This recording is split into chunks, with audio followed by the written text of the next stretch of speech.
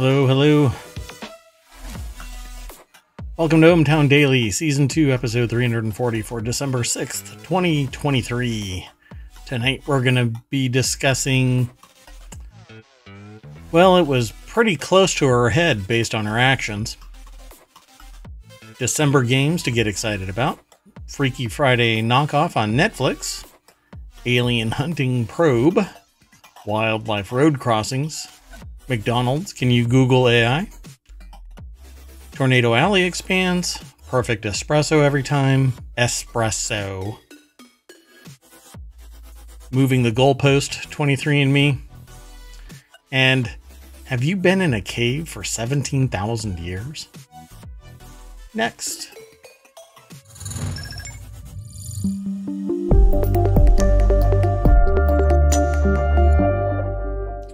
Hello again, everybody. I am Mayor Watt. That is ohmTown.com, and up there is...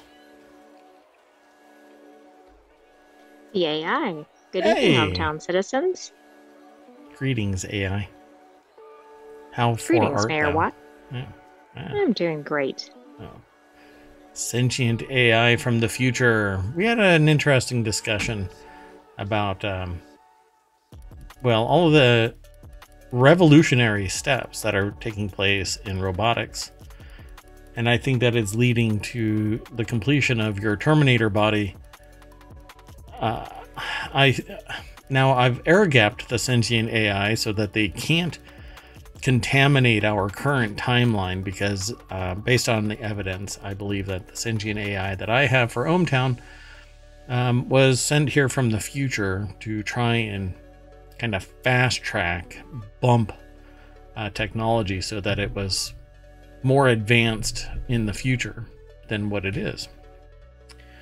And based on I'm doing a good job, aren't I? You're doing a good job, but I thought you were air gapped, so I'm gonna have to put a moat around the moat, apparently. Let's get into the articles. Oh, let me use the right mouse for my navigation. That always helps. I used to use a program called Synergy, but it kind of wet the bed and still does. I tried it out a couple of days ago to see if I could use one keyboard, one mouse. But if I load up the wrong game or the wrong application, if I move my mouse out of the primary monitor, all hell breaks loose. I lose control of everything. I can't move my mouse. I can't do anything. So That sounds kind of chaotic. Yeah, and there's another one called Mouse Without Borders. That's from Microsoft. And I stopped using it for some reason, and I think it's because it couldn't copy and paste across multiple systems. But I don't know anymore. Maybe I'll try Mouse Without Borders again. Anyway, I like the name of that. Mouse Without Borders? Yeah, It's been around for a long time. Build a better mousetrap. Okay, first article. Oh, I made that audio clip. I mean, it went red line like nobody's business. Anyway, has nothing to do with what we're talking about. Let's get into the first article. Now, this first article is over in the Mobile channel. Whenever I say stuff like that, remember, there are 50 channels that are on ohmTown.com. Each one of those, I really want them to be channels, 1 hour shows once a week here on Twitch, and then turned into podcasts, turned into YouTube channels as well, streams and stuff. The ohmTown Daily is the only holistic, i.e. we sample from every channel at ohmTown.com. It's almost guaranteed you're going to find something over there at ohmTown. I'm sure you'll find stuff that you don't like too. Because it depends on if you're a censor at a particular website. Hey, let's get into this article. Woman enters MRI machine with a gun, gets shot in butt. Hence the reason why I titled this segment pretty close to her head based on her actions. Yeah. Now I get it. I didn't know what that one was about. Yeah. I guess the medical instructions from this point are remove butt from posterior. Or head from posterior. Did I say butt from posterior? Yeah. Yes, you did. I thought you were doing that intentionally. I just became a butthead. Yeah, so a woman's medical exam turned into a literal pain in the butt thanks to a poorly placed firearm. An adverse event report sent to the Food and Drug Administration earlier this year details an alleged incident where a woman was shot in the right buttock by her own gun that was activated by an MRI. That's really unbelievable. I mean, if you have an MRI, of course, like, do you have any metal anywhere? I think they're gonna have to change the questions from this point forward. Yeah. Are you dumb? If you are dumb, if you answer, no, I'm not dumb, but I do have a sidearm, you're dumb. Anyway, the article's over at gizmodo.com. Ed Cara is the author of this piece, and piece, get it? Anyway, the 57-year-old woman denied having any firearms before entering the MRI, according to an adverse event report filed to the FDA. This also falls in line. I'm willing to bet that there. Oh, see, I can't talk about it, huh? Because somebody's gonna go. Yeah, I wouldn't. But I was thinking that this might be a specific state, because if they actually asked about MRI or about firearms, I don't know that that's on the normal questions. Well, I have been in many states, and I've actually done some. Well, I don't want to dox myself. I mean, I've been around MRIs, and I have never been asked if I have anything other than metal. So that's why I think maybe it's in a state where there's a high degree of gun ownership, for example. I just found that interesting. Well, let's find out. So apparently, they decided to take a gun into an MRI machine.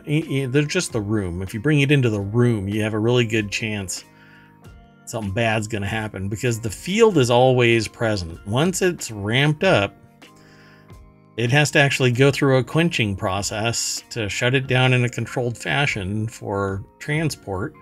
It's not easy. It's not cheap. Well, anyway, the report was first filed in July by the woman's healthcare provider to the FDA's manufacturer and user facility device experience database, a voluntary reporting system for advanced events tied to medical devices. It was unearthed by The Messenger. So, where is it? Still doesn't say. Unnamed 57-year-old woman entered the MRI with a concealed and ferrous, i.e. iron-containing handgun. Well, nowadays you can actually have non-ferrous handguns, but luckily the bullet barely penetrated her skin, and the doctor on site described her entry and exit wounds as very small and superficial, like her brain, which is, again, probably ensconced in said posterior. Yeah, it doesn't actually say, does it? Yeah. No, nor does The Messenger. Wow. Pretty amazing. You know, there are people that freak out about having like a piercing, you know? They're aware of it, but they're cognizant of how possibly dim-witted it would be to go into a multiple Gauss magnetic field and have something ripped out of your body, let alone... I'm curious what actually triggered it, because I don't think it says. It just says that it was attracted to the powerful magnet inside it and fired off a single round and through her right buttock. Luckily, the bullet barely penetrated her skin, but it went through her buttock. Wow. Not much else to say about this. Just the PSA, folks. Don't go into a MRI room if you have anything metallic, ferrous on you. You're gonna regret it. And so will the hospital and the insurance companies. Plural. Yeah, it's not an easy thing to fix. Let's keep going. Sound good? It does. I don't even know what to say on that one. Yeah, really. The next article is over in the Warcrafters channel. The PC game releases we're most excited about in December. This is actually from PC Gamer. There was an event today, and now I have to go and hunt down what it was. It was supposed to be on at 10 o'clock today, but I was in meetings. The life of a mayor never ends. You know, shaking babies and kissing hands. It's what you got to do when you're... Wait, shaking babies. Never mind. December tends to be a pretty quiet month for game releases. It's a time to look backwards, I guess. Like at the Game Awards on December 7th, and forwards at what's coming in the new year and beyond. What? December 7th? Like the time to look backwards, like at the Game Awards on December 7th? Yeah, because it's probably games that were already released. Oh, okay. The way that I read that was that they were talking about the event, the Game Awards. And you're like, oh, wait a second, that's tomorrow. Like looking back, yeah. So maybe that event is tomorrow, but I thought there was something today. I'm going to have to look at the calendar and see. Anyway, the big news in the latter respect, of course, is that December kicked off with the first GTA 6 trailer, which was actually dumped prematurely. And so the developers actually launched the one that they were supposed to announce. People are kind of irritated. There was this really low res one that was leaked. Oh, okay. And people watched it, downloaded it, etc. Anyway, we expect to see a lot more upcoming games at the Game Awards too. So let's look over at PC Gamer. Tyler Wilde, The Blue Aliens, more Warhammer, and a treatise on landlord-tenant conflict. So I'm not sure what that one is all about, but this one looks kind of scary from Ubisoft. This is Avatar, a new game that's coming out. A couple of people played it today on Twitch. It looked interesting, but only just. Later this month, we'll be looking back at the year ourselves with our usual Game of the Year awards and looking ahead with previews of what's to come in 2024. It says December isn't barren, so let's look at some of the games that they're going to be talking about. So December's big PC releases: Avatar, the day before, Warhammer 40k Rogue Trader. People are playing this early access today. If you're a popular streamer, you'll get a key for this, just like Avatar. If you're a popular streamer, you get a couple days before. The Sims 4 for Do you rent. Get the day before the day before? You get it. Yes, the day after the day before yesterday.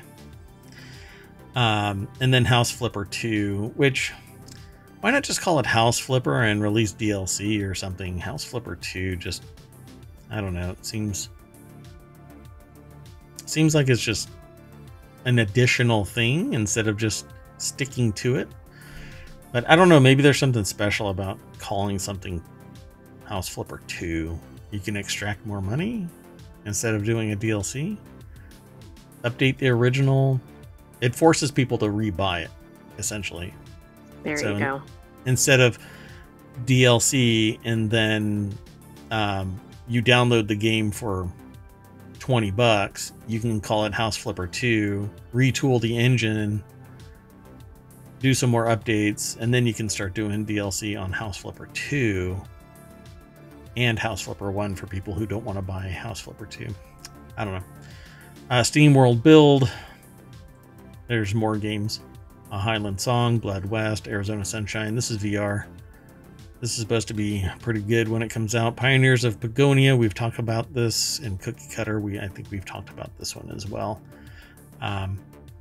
Yeah, lots of games. So if you want to read more about this, you can go follow the link. Yeah, well, I mean, you can, but I don't mean it like that. You know, like all mean and angry. Oh, right. Go follow the link. Get off my lawn. Or land. I mean, I thought, yes, you do want people to follow the link. Yeah, just not as aggressive as I might have sounded. Let's keep going. We are going to, I guess I'm going to clip my way through every announcement. Yeah, the next article is over in the continuity report. Netflix's new comedy with Freaky Friday-like concept hit streamers' top 10 chart. The new Netflix comedy Flamily flips? No, Family Switch. Yeah, they switch up the letters, right? They do, yeah. Nimio. Makes its way to the Netflix Global Top 10. Global Top 10, my goodness. Boasting an impressive number of reviews, Family Switch is a Freaky Friday-esque tale that tells the story of the Walker family's botched interaction with an astrological reader. Astrological reader? Astrological reader? Is that like a tarot card reader or something? What? Right? So what would you normally call those? Astrologist? Well, yes, or a psychic, depending. Psychic, right? Fortune teller? Right. Thank you. That was the term I couldn't think of. More like a witch. Put her in the water, and if she floats, she's a duck. That makes her a witch. Anyway, that caused them to switch bodies. Directed by McG. Family Switch stars Jennifer Garner, Ed Helms, Emma Myers, and Brady Noon as the central family. And yeah, I mean, it's fun, it's interesting, it's kind of cute, it's got to be like a no-brainer kind of watch, you know? I think don't know. It'll be fun to watch. Like, it's probably a good time to release it before the Gearin. holidays. True. And it is exactly like Freaky Friday, except that it's the whole family doing the flippity floop. So Hannah Gearin over at Screen Rant put the article together. Has there ever been one where the genders change? I don't think so in the Freaky Friday ones. Right. There have been things like Jumanji like that. Yeah, Jumanji is the only one, I think, right? And it was only this iteration. Funny. It was only this one iteration of it. Mm-hmm. Right? Yeah, the modern initial one. Interesting. Huh. And it was hilarious, right? And they didn't actually... absolutely. They didn't really lean into that aspect of it, you know? They didn't riff off of it at all. I mean, they did early on, and then it faded away. They didn't do it, like, through the whole movie or whatever. Yeah. But it was like, if you're gonna... They leaned into the humor aspect of it, right? But talk about walking 1,000 miles in my shoes or 100 steps in my... I don't know what that thing is, but... You know, make it a little bit more meaningful if you're going to do that. Sure, have some humor, but can you imagine? I don't know. I think it's pretty important because parents, guys who become parents and stay at home, you know, after maternity leave and all of that kind of stuff, and the I don't know, the mother goes back to work. The father stays home, you learn quite a lot about what it really takes. Because there's a whole lot of assumptions. Guys make a lot of assumptions about what it takes to raise a kid from infant. Usually it's just a side gig, you know, like the mother is taking care of the baby. Anyway, the new Netflix comedy Family Switch makes its Netflix Global Top 10. After debuting on the streaming platform on November 30th, Family Switch makes it into the Global Top 10. Family Switch made its way to number 2 on the Global Top 10 for the week of November 27th to December 3rd. Only 4 days in. I mean... That's pretty impressive. Right? I mean, I don't know that happens very often. I guess number 1 is a film named Leo, which I haven't seen yet. I saw ads for this. I don't remember seeing ads for Leo. Mm-mm. So, despite its positive Netflix reign, Family Switch is finding far less critical success in the realm of reviews. Family Switch currently holds 45% tomato meter on Rotten Tomatoes with an audience score of only 49. The score is likely due in part to Family Switch's shallow treatment of an already overdone body switch concept. Oh God, could I have actually called this? I mean, as a plot device, they say it's been oft used. Example, Freaky Friday, Garner's Own 13 going on 30, and the 2020 horror spoof Freaky. I I do know mean, there's a callback to 13 going on 30 in this movie. yeah, And of course, it has the same lead. I was going to say that callback is the body of Garner. No, they actually reference something from the movie. Gotcha.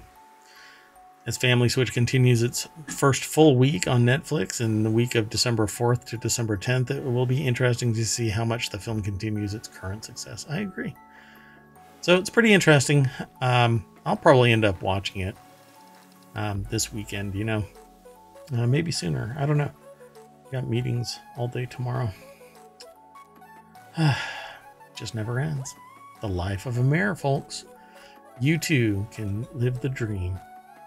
Hey, let me throw this into the chat, and we'll go on to the next article. Don't forget, you can download the podcast. You can go over to YouTube, like and subscribe and follow and ring the bell and send a carrier pigeon and call me. You can call me. You want me to call you when we drop a new episode? You just send me an email with your phone number, blood type, favorite color, mom's maiden name. Well, let's not get into all that personal data. Oh, sorry. You're right. The sentient AI is always right. Next article's over in the Marvel channel. NASA shows off concept for an alien hunting cryobot probe. I thought that aliens were going to be probing things. Maybe this is to counteract that. The alien probe is called the Cryolot bot. Astrobiologists suspect that there could be alien life just out of reach in our solar system, in oceans hidden beneath icy crusts on moons. See, you're supposed to cut the crusts off and then cut it in half, and then when you do the pull apart, right, so that you see all of the layers of the grilled cheese. Oh, I'm sorry, I got distracted. I thought we were talking about grilled cheeses there. Never mind. Anyway, moon circling Jupiter and Saturn, but unlike the surface of Mars, which can be explored by rovers and landers, these mysterious oceans are currently inaccessible to us. So we're going to drop some of our mess onto other planets. The article is the love. Yeah, that's right. Just letting the aliens know that we care. Here, have some of our debris. Isaac Schultz is over at Gizmodo.com. The next generation of world-exploring crafts is being designed today. That's usually how it works, right? That's a hell of a deck statement. So the proposed probe, called a cryobot, is a cylindrical robot that would be capable of heating up ice to drill through it, allowing the bot to access the liquid licky. I don't know. I maybe I've had too much caffeine and I'm starting to lose control. So you've been licking too much caffeine. I've been out on the car lot licking door handles. I want this car. There you go. This car. Anyway, the bot's supposed to drill into through the ice to get to the liquid goodness inside. How many licks does it take to get to the center of a water ocean beneath the icy surface of a planet out in space? 1, 2, crunch. The workshop, held in February at the California Institute of Technology, brought together over 40 researchers to mature the technological concept. Well, hey. We don't want any immature concepts. No. Looks pretty neat. Scientists take seriously the idea of some form of life exists off of Earth, and space observatories, including the Webb Space Telescope and eventually the Habitable Worlds Observatory, are designed to collect data on exoplanets. I was in a meeting where somebody dropped the term paraverse. And so ended up talking with them about, briefly, very briefly, about the fact that we're actually all living in a simulation. And the reason why we can frame something like a paraverse is because the simulation allows us to create these fantastical kinds of concepts, but we can never breach the real world physics because the program puts a barrier in our way. We can't go faster than the speed of light, which prevents us from ever getting to some other extrasolar system in a lifetime. And by the time we send something out, 5 years down the line, we've got something that'll pass it. 20 years down the line, it'll be much faster. So our probes will never get to something because to us, 20 years is still 20 years. Faster than light, we'll never get it. We can't get it. Our physics don't allow it because the simulation stops it. And people around us were like, the hell? It's kind of funny. So now I want to go back and have more discussions, but we'll do it here live. Hey, if you are interested in this kind of wackadoo stuff that you want to talk about, then come over to ohmTown here on Twitch, because that's where we do it live. You want to keep talking about this, or do you want to go on to the next article? We can go to the next one.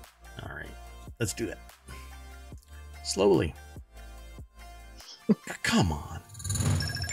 There we go. So the next article is over in the Marble Channel. U.S. grants $110 million to improve wildlife road crossings. When I first saw this, I thought it was talking about road signs. Oh, like where it'll say like turtle crossing or something? Correct. Yep. So the Biden administration announced Tuesday that $110 million will be awarded to improve wildlife road crossings across the United States in hopes of reducing deadly crashes involving animals and cars. This usually involves having to either build bridges that go over, which means that they have to have a minimum height, or something going under, which typically floods. So you have to construct some elaborate multi-million-dollar structure underneath a road to allow critters to go through, but still not fill with debris and water and whatever else. It's interesting. I'd like to know how they plan on doing this, and it's going to have to be sporadically placed, because you can't just have one every 10 miles or something, because the animals are going to try to cross everywhere where they are, right? Yeah, exactly. They're animals, for crying out loud. It's not like they're going to see a sign that goes, hey, no animal crossing. Oh, man, you have to walk down there. So maybe they should spend some of that money on the signs. I'll be back. You're moving to the next crossing? I'm moving to the next crossing. So the Transportation Department's Federal Highway Administration announced that $110 million in grants will be awarded to 19 wildlife crossing projects across 17 states and includes 4 Indian tribes. Well, that's nice. The department said the funding will go towards projects that will construct wildlife crossings near busy roads, add fencing, and use tracking and mapping tools. The whole fencing thing, if they do the wrong type of fencing, there's going to be animals just caught in between it. So I hope the fencing is the right type. I saw a video a long time ago of some derpy deer that got its head caught in a fence, and they went and cut the bar to remove the deer, and then they let it go, and it went straight back in between 2 bars, got its head stuck again. Exactly. I just saw something recently where a deer got stuck on a fence and people got out and spent quite a bit of time, but they did get the deer out. But what it didn't show is whether the deer went right back in the fence. Yeah, so the article says the U.S. grants $110 million, and I had to scroll because there's stuff. Oh gosh, this whole site probably just did in anything. Just this incidental showing ends up causing a problem for me trying to promote these. It's just a shame. I'm like that far away from just nixing anything from the Hill. But this is actually which we do like as a source. It just has a lot of political content. Yeah, it sucks. I mean, it sucks that this is what's going to stop me from promoting this. We could have a great show today, and I can't do it without editing everything. And I don't like editing. I like transparency. I like open, honest discussion without me changing anything.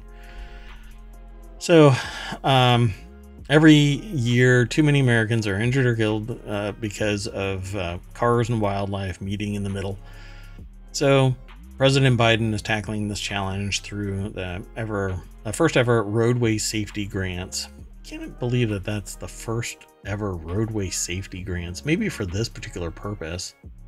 Well, I was going to say, I know there are other wildlife crossing projects, so maybe those have been focused on the wildlife versus the traffic part of it. Yeah, maybe there's more to the statement, like on Tuesday in 2023 in December at 5:15. In Wyoming. I'm not picking on Wyoming. I was just picking a state. Yeah, don't say Wyoming.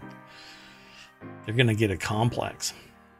So some examples of the projects that this is funding will support, including allocating $24 million to Arizona for its Kelly Canyon Wildlife Overpass project, which will construct nearly 17 miles of fencing and other safety measures along Interstate 17. By the way, that's a quarter of the total amount, roughly a quarter of the total, maybe 20%, going to Arizona alone.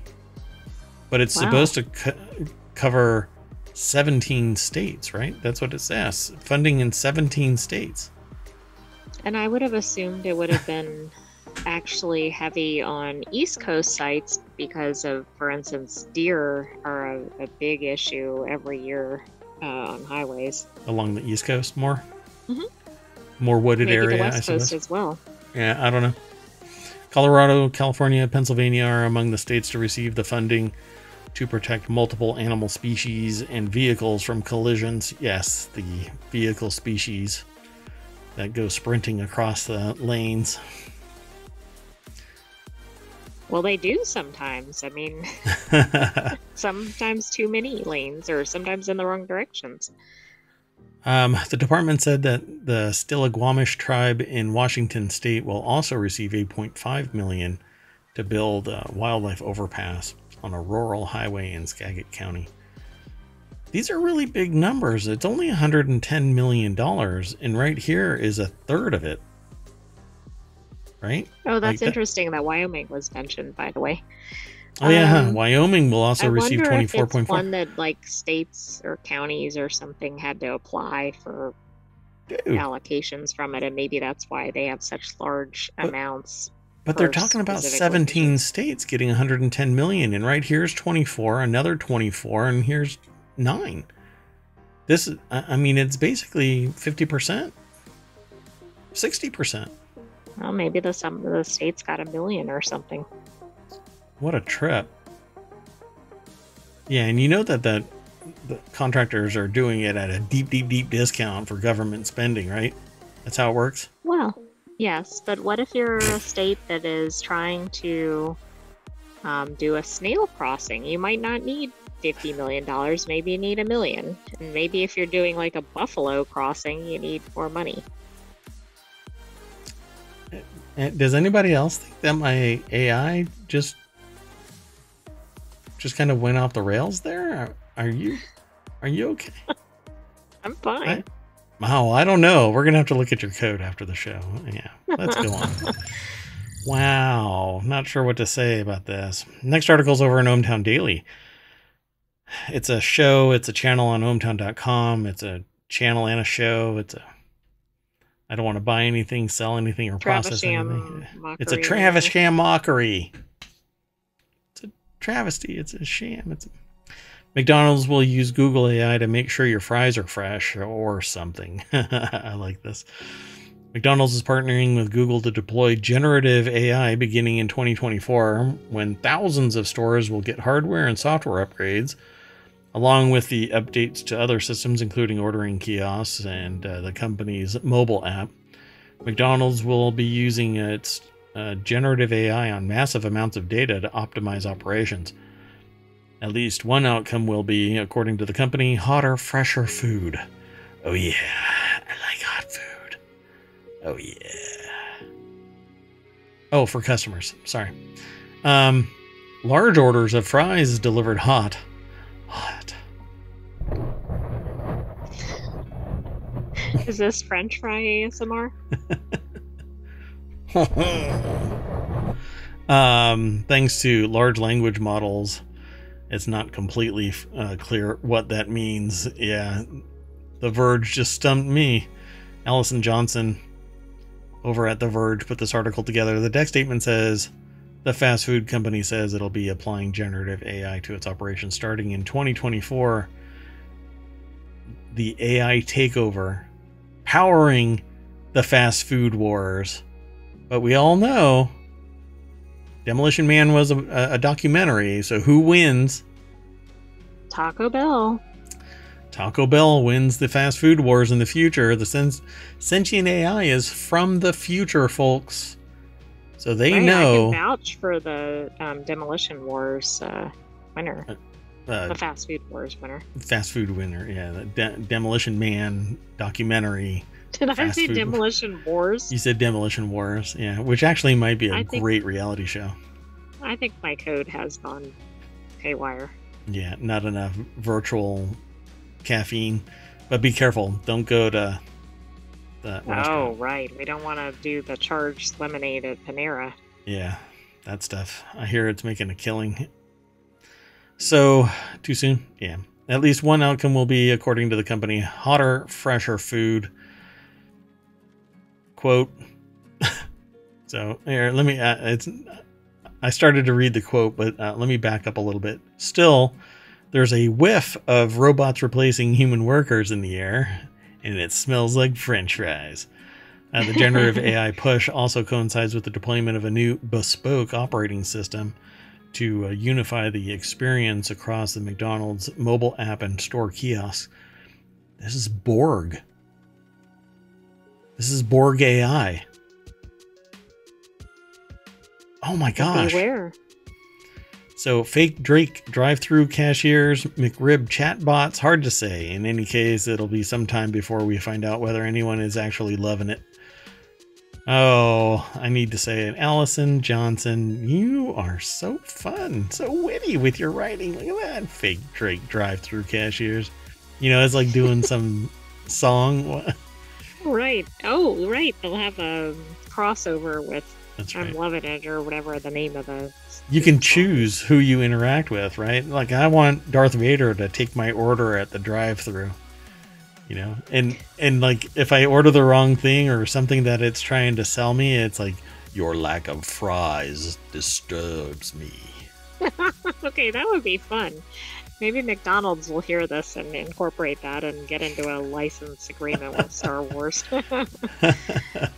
Oh, hey, guess what? I slacked and I didn't throw 2 articles into the chat. Please, let's not have a special vote to have me, special election to have me ousted as mayor of ohmTown. Anyway, Google, by the way, is like, they're spending some money to do some outreach and stuff like that. There's a whole thing called cyber clinics now to promote schools spinning up cyber clinics for businesses so that students can do internships and hands-on out in the wild. Yeah, it might be interesting to... Yeah, I'm looking into that kind of stuff because cybersecurity is really, really, really, really expensive for small businesses, and they get predated on by hackers all the time, and they don't even know it. And then everything goes collapsing around them, and that's when they find out. But Google is like spending millions to support that effort across all of the states. But that's not there, so let's keep going. It's not anything to do with McDonald's. The next article is over in ohmTown Daily. Tornado Alley is spreading to these 3 states. Oh my gosh. I keep taking medication to stop Tornado Alley. I know. Not another Keeps pandemic. coming back. Gives me Too the soon? winds. Yeah, it gives me the winds something fierce. Tornado Alley.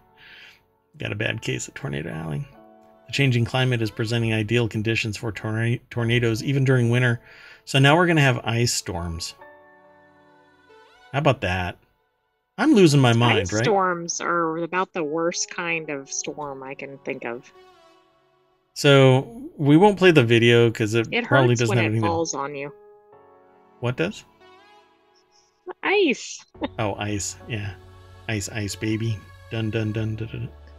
So approximately 1,200 tornadoes blow through the U.S. each year, AccuWeather reported, with many of these occurring in Tornado Alley. Hey, this article is over at Newsweek.com by Anna Skinner. Got to give credit where credit is due. And you'll have to read more about this on your own, but I find it interesting that we cannot go a day without consciously excising something about climate change. And we don't exactly. Like if we put all of the climate change articles, right, that could be its own channel. And not ironically,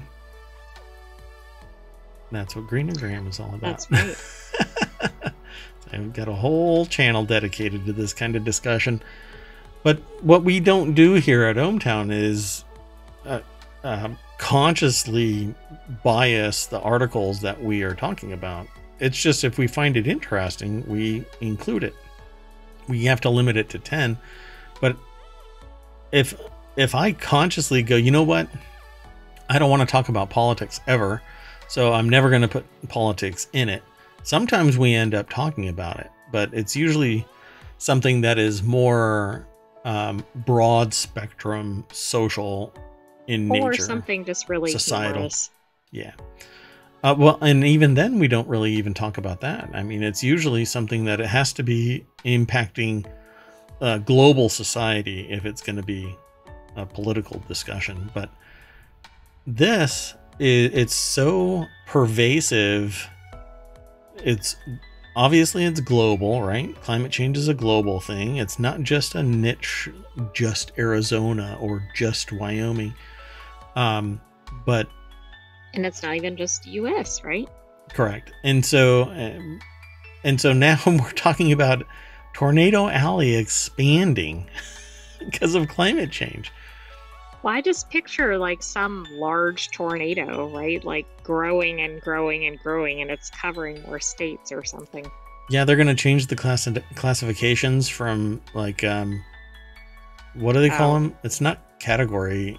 It's something like else, right? E something 5 right? Or... Hold on. And it's all because they're talking about El Nino basically causing a bigger impact. Oh, sorry. It's like EF. Oh, yeah. F. That's right.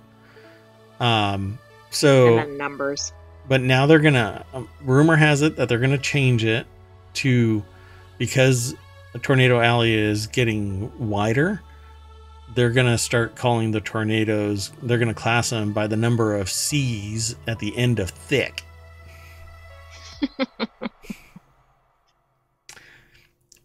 So, do you think I thought you were serious about the classifications until I heard the number of C's.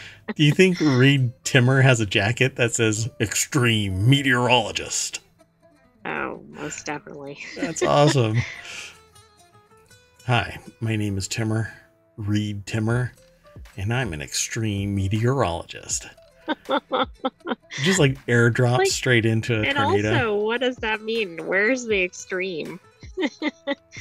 See, even Reed here is saying that it's getting thick. Expansion is a better term for how Tornado Alley is changing, given the Great Plains will continue to present prime conditions for tornadoes to form.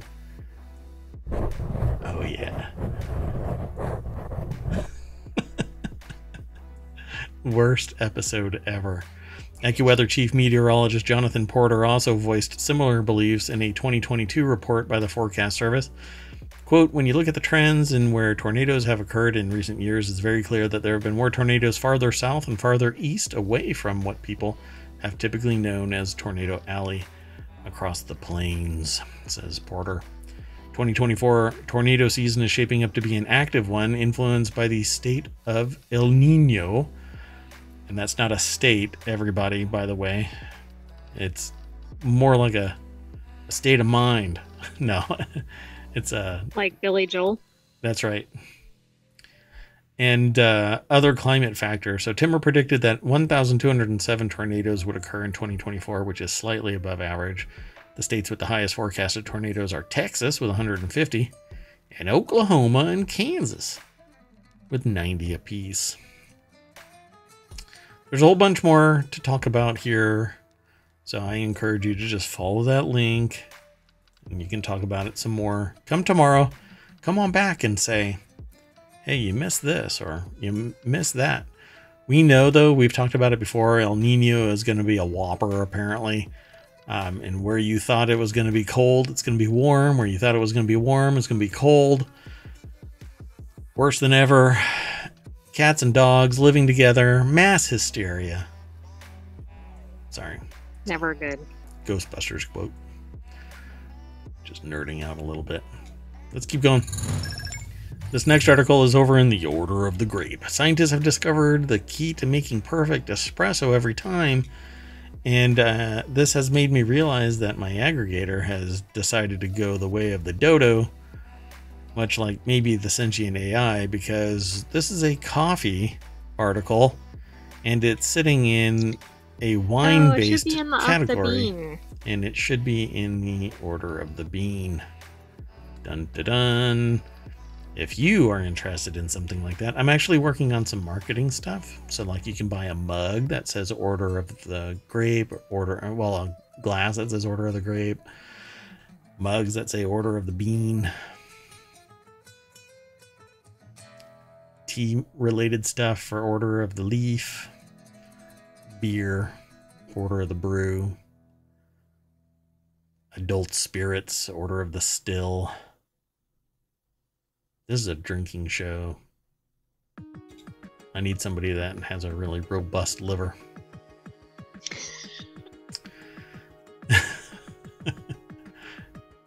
So espresso heads have long argued over how to achieve the ideal pull from which beans to use, how to grind them, what snazzy machines to invest in. You know what my machine is of choice now? Lately? The drive-through where they just hand you a coffee. Pretty darn close. I really like blueberry coffee. And you put some vanilla... Okay, but you said machine. Right. And so I go to a store that has blueberry coffee pre-made, and that's the machine that I like. And it only costs me $1, and I get like a big fat blueberry coffee. What tornado rating is that? At least 3 C's. Thick. Anyway, according to the study, researchers discovered that adding a splash of water to coffee beans prior to grinding them results in a more delicious and more consistent espresso. The scientists say that this technique has the potential to help industrial coffee brewers and baristas alike overcome a major obstacle in brewing. You know what's weird though is nobody likes that idea. I can almost guarantee it. Nobody likes putting any water in their beans because when you grind it, it creates basically a little bit of residue inside it that ages at a different rate than the bean. What you want is you grind exactly how much you want to put in your puck and in your what do you call it? What's that called? I forgot. Well, I'm thinking like the tamper, but that's the wrong piece. That's not it. Yeah, the thing. My brain. Anyway, nobody likes the idea of this because the oil's enough. You know, when your grinder heats up, it pulls oils out of the beans and then it coats a little bit inside the grinder, and then grounds stay inside your grinder. So they actually weigh pre-grind and post-grind to make sure that you're getting 100% of the grounds out. Sorry, it's a portafilter. It took me a while to get there. Portafilter.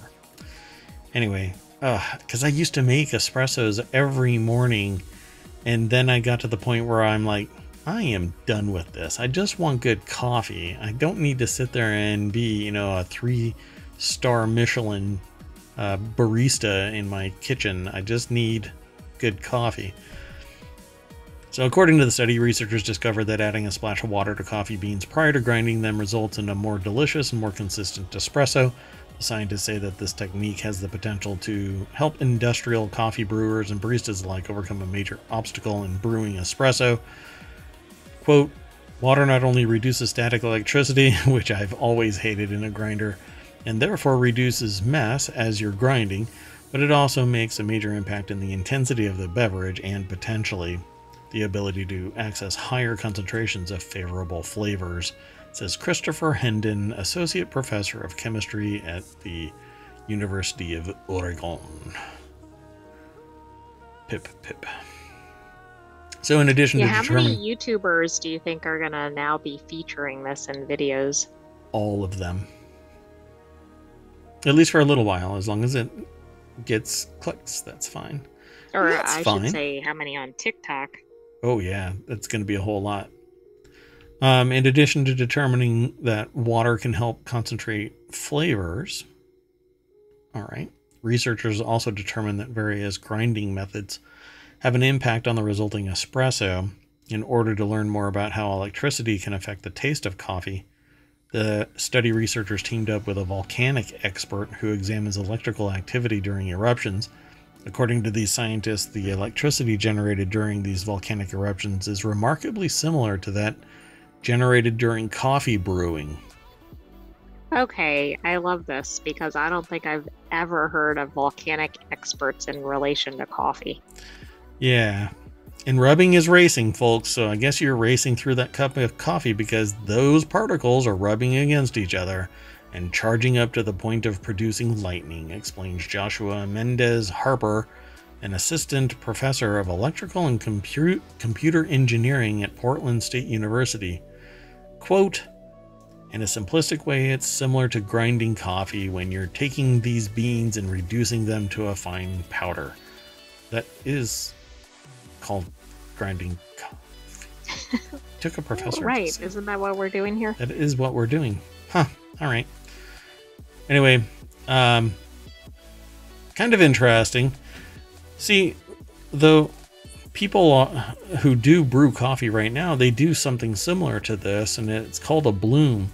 They pour water on it, and they let the grounds swell, and then they slowly pour water on them again.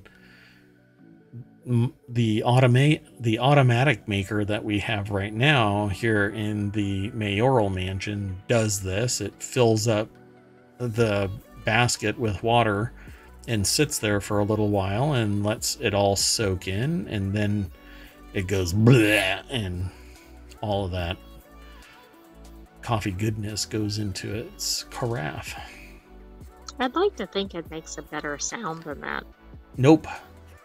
But it does make lightning, so just that's true. Like a volcano. The next article is over in the Marble channel. 23andMe to hacked users. We won't see you in court. Now, y'all are going to have to put on your lawyer cap here for a minute. I'm not a lawyer. The sentient AI is not a lawyer and not your lawyer. The sentient AI is a sentient AI. And even if I was a lawyer, I would not be your lawyer. And so if you have any legal questions about this article, go talk to a lawyer. But I'm going to talk about this and take a stab at that lawyer aspect of it because I'm really curious. Let's discuss. 23andMe was hacked. What they were telling the users that, it was only a small amount of people. But I'm going to jump straight on over to this Gizmodo article and front load this with Maxwell Zeff as the author. It's over at gizmodo.com. The company that lost your bio data is now trying to avoid a class action lawsuit with its updated terms of service. You know, I mean, this company already has a lot of bad press right now, but I just don't see this as being a great move. So, okay, so here's what it ended up saying. It said after initially reporting that only 14,000 users were affected, they updated their terms of service to change any legal issues to binding arbitration only. Are they trying to do it retroactively, or is this for going forward? Going forward, but they did it before the disclosure that the full amount of users impacted was 6.9 million users. I see. Plus, I wonder if they're doing it after somebody's already given their data. Well, in any way.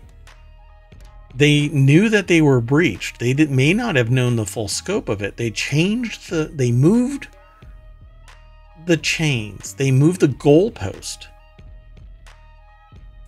How is this not illegal?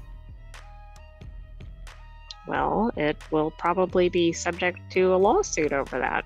Right? Because this should be... They're kind of like disclosing that it was only, whatever, 1 million people or some... I'm just making up a number. Right.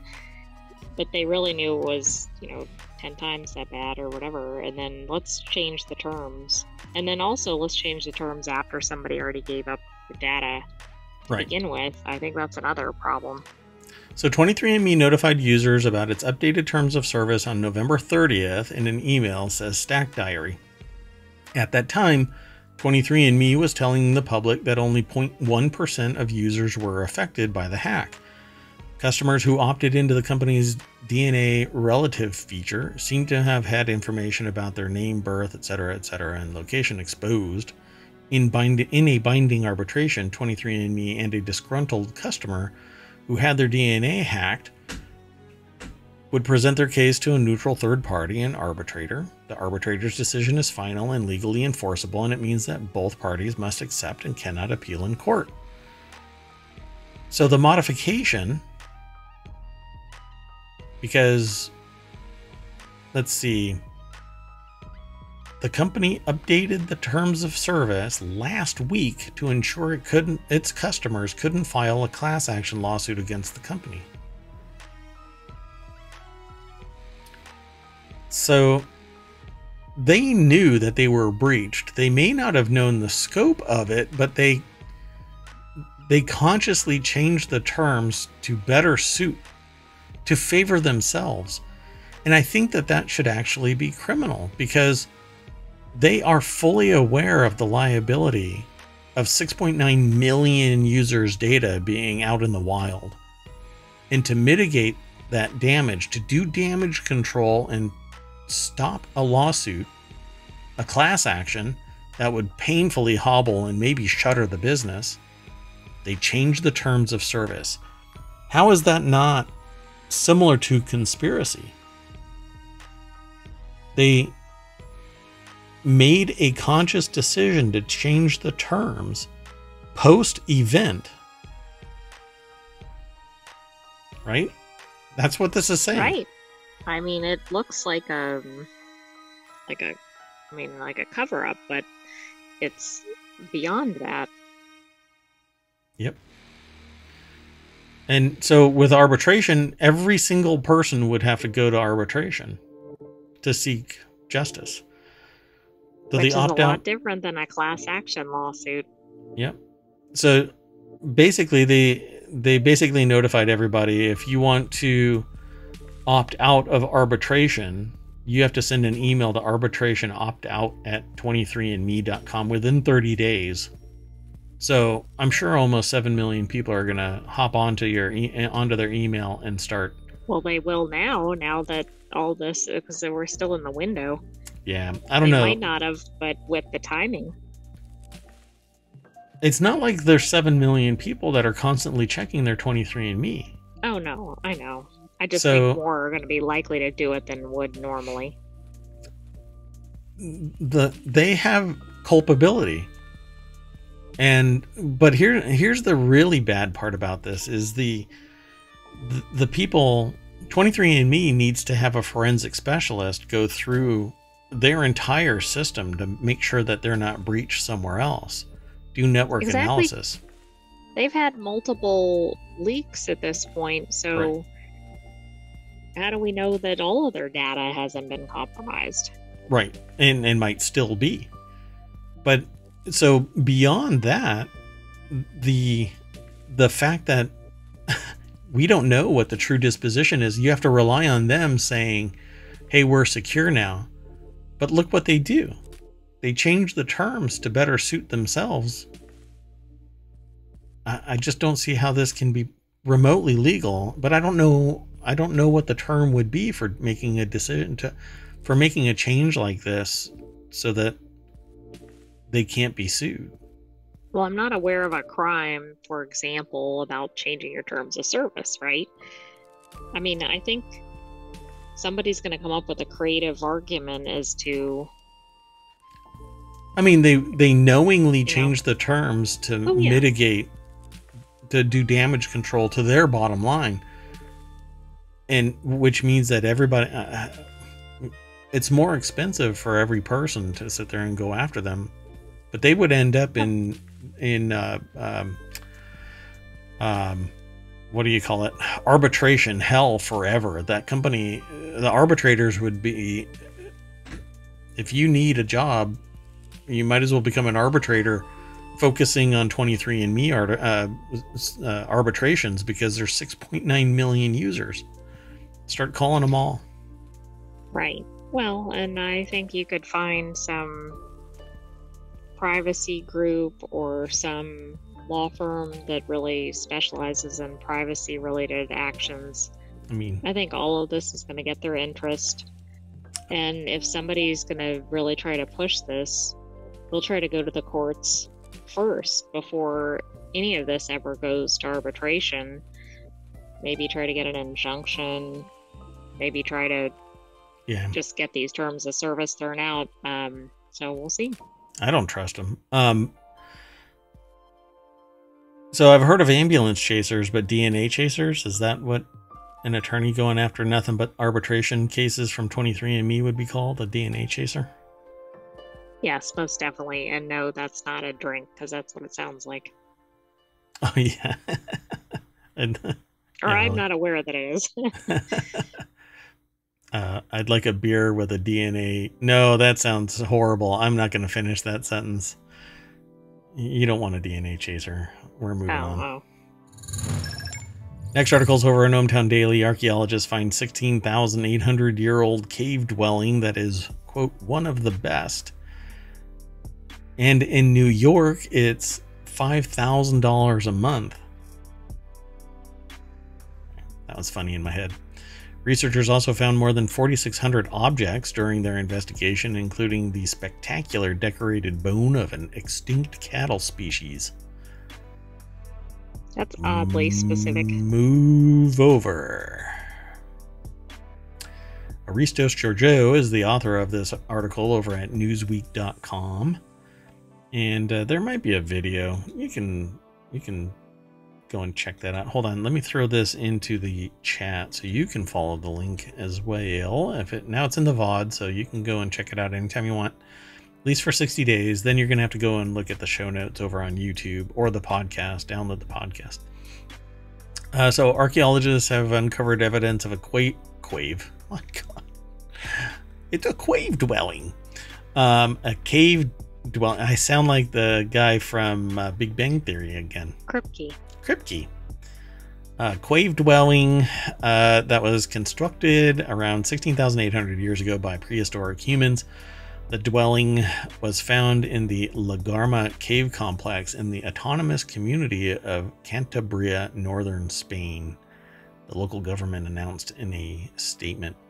So apparently the Paleolithic, often referred to as the Old Stone Age, is a period of human prehistory that extends from the earliest use of stone tools more than 3 million years ago to around 12,000 years ago.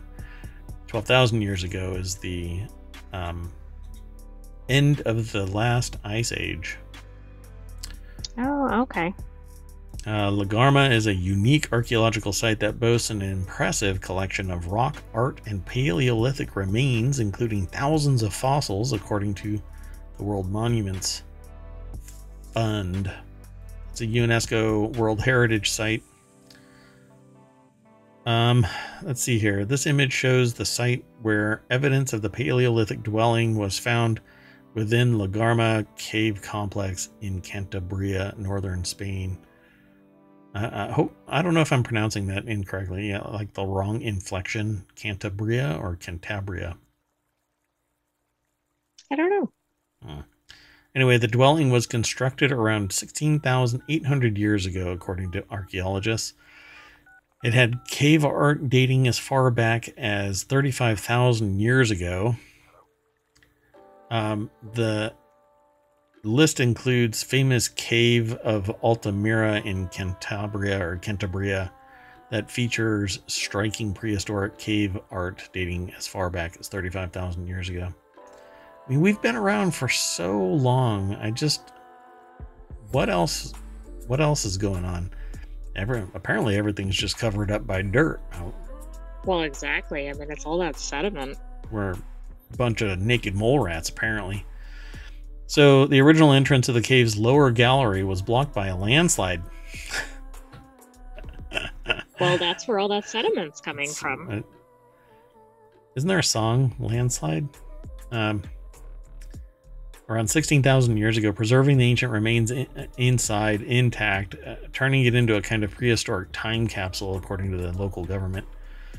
This is pretty fascinating. I love this stuff. In total, archaeologists documented more than 4,600 objects during their investigations, primarily bones of deer, horses, bison, pieces of flint, needles, proto-harpoon? That might be proto-harpoon, and it's a typo. That would make more sense, but that's still odd. As well as shells of marine mollusks. You're a mollusk.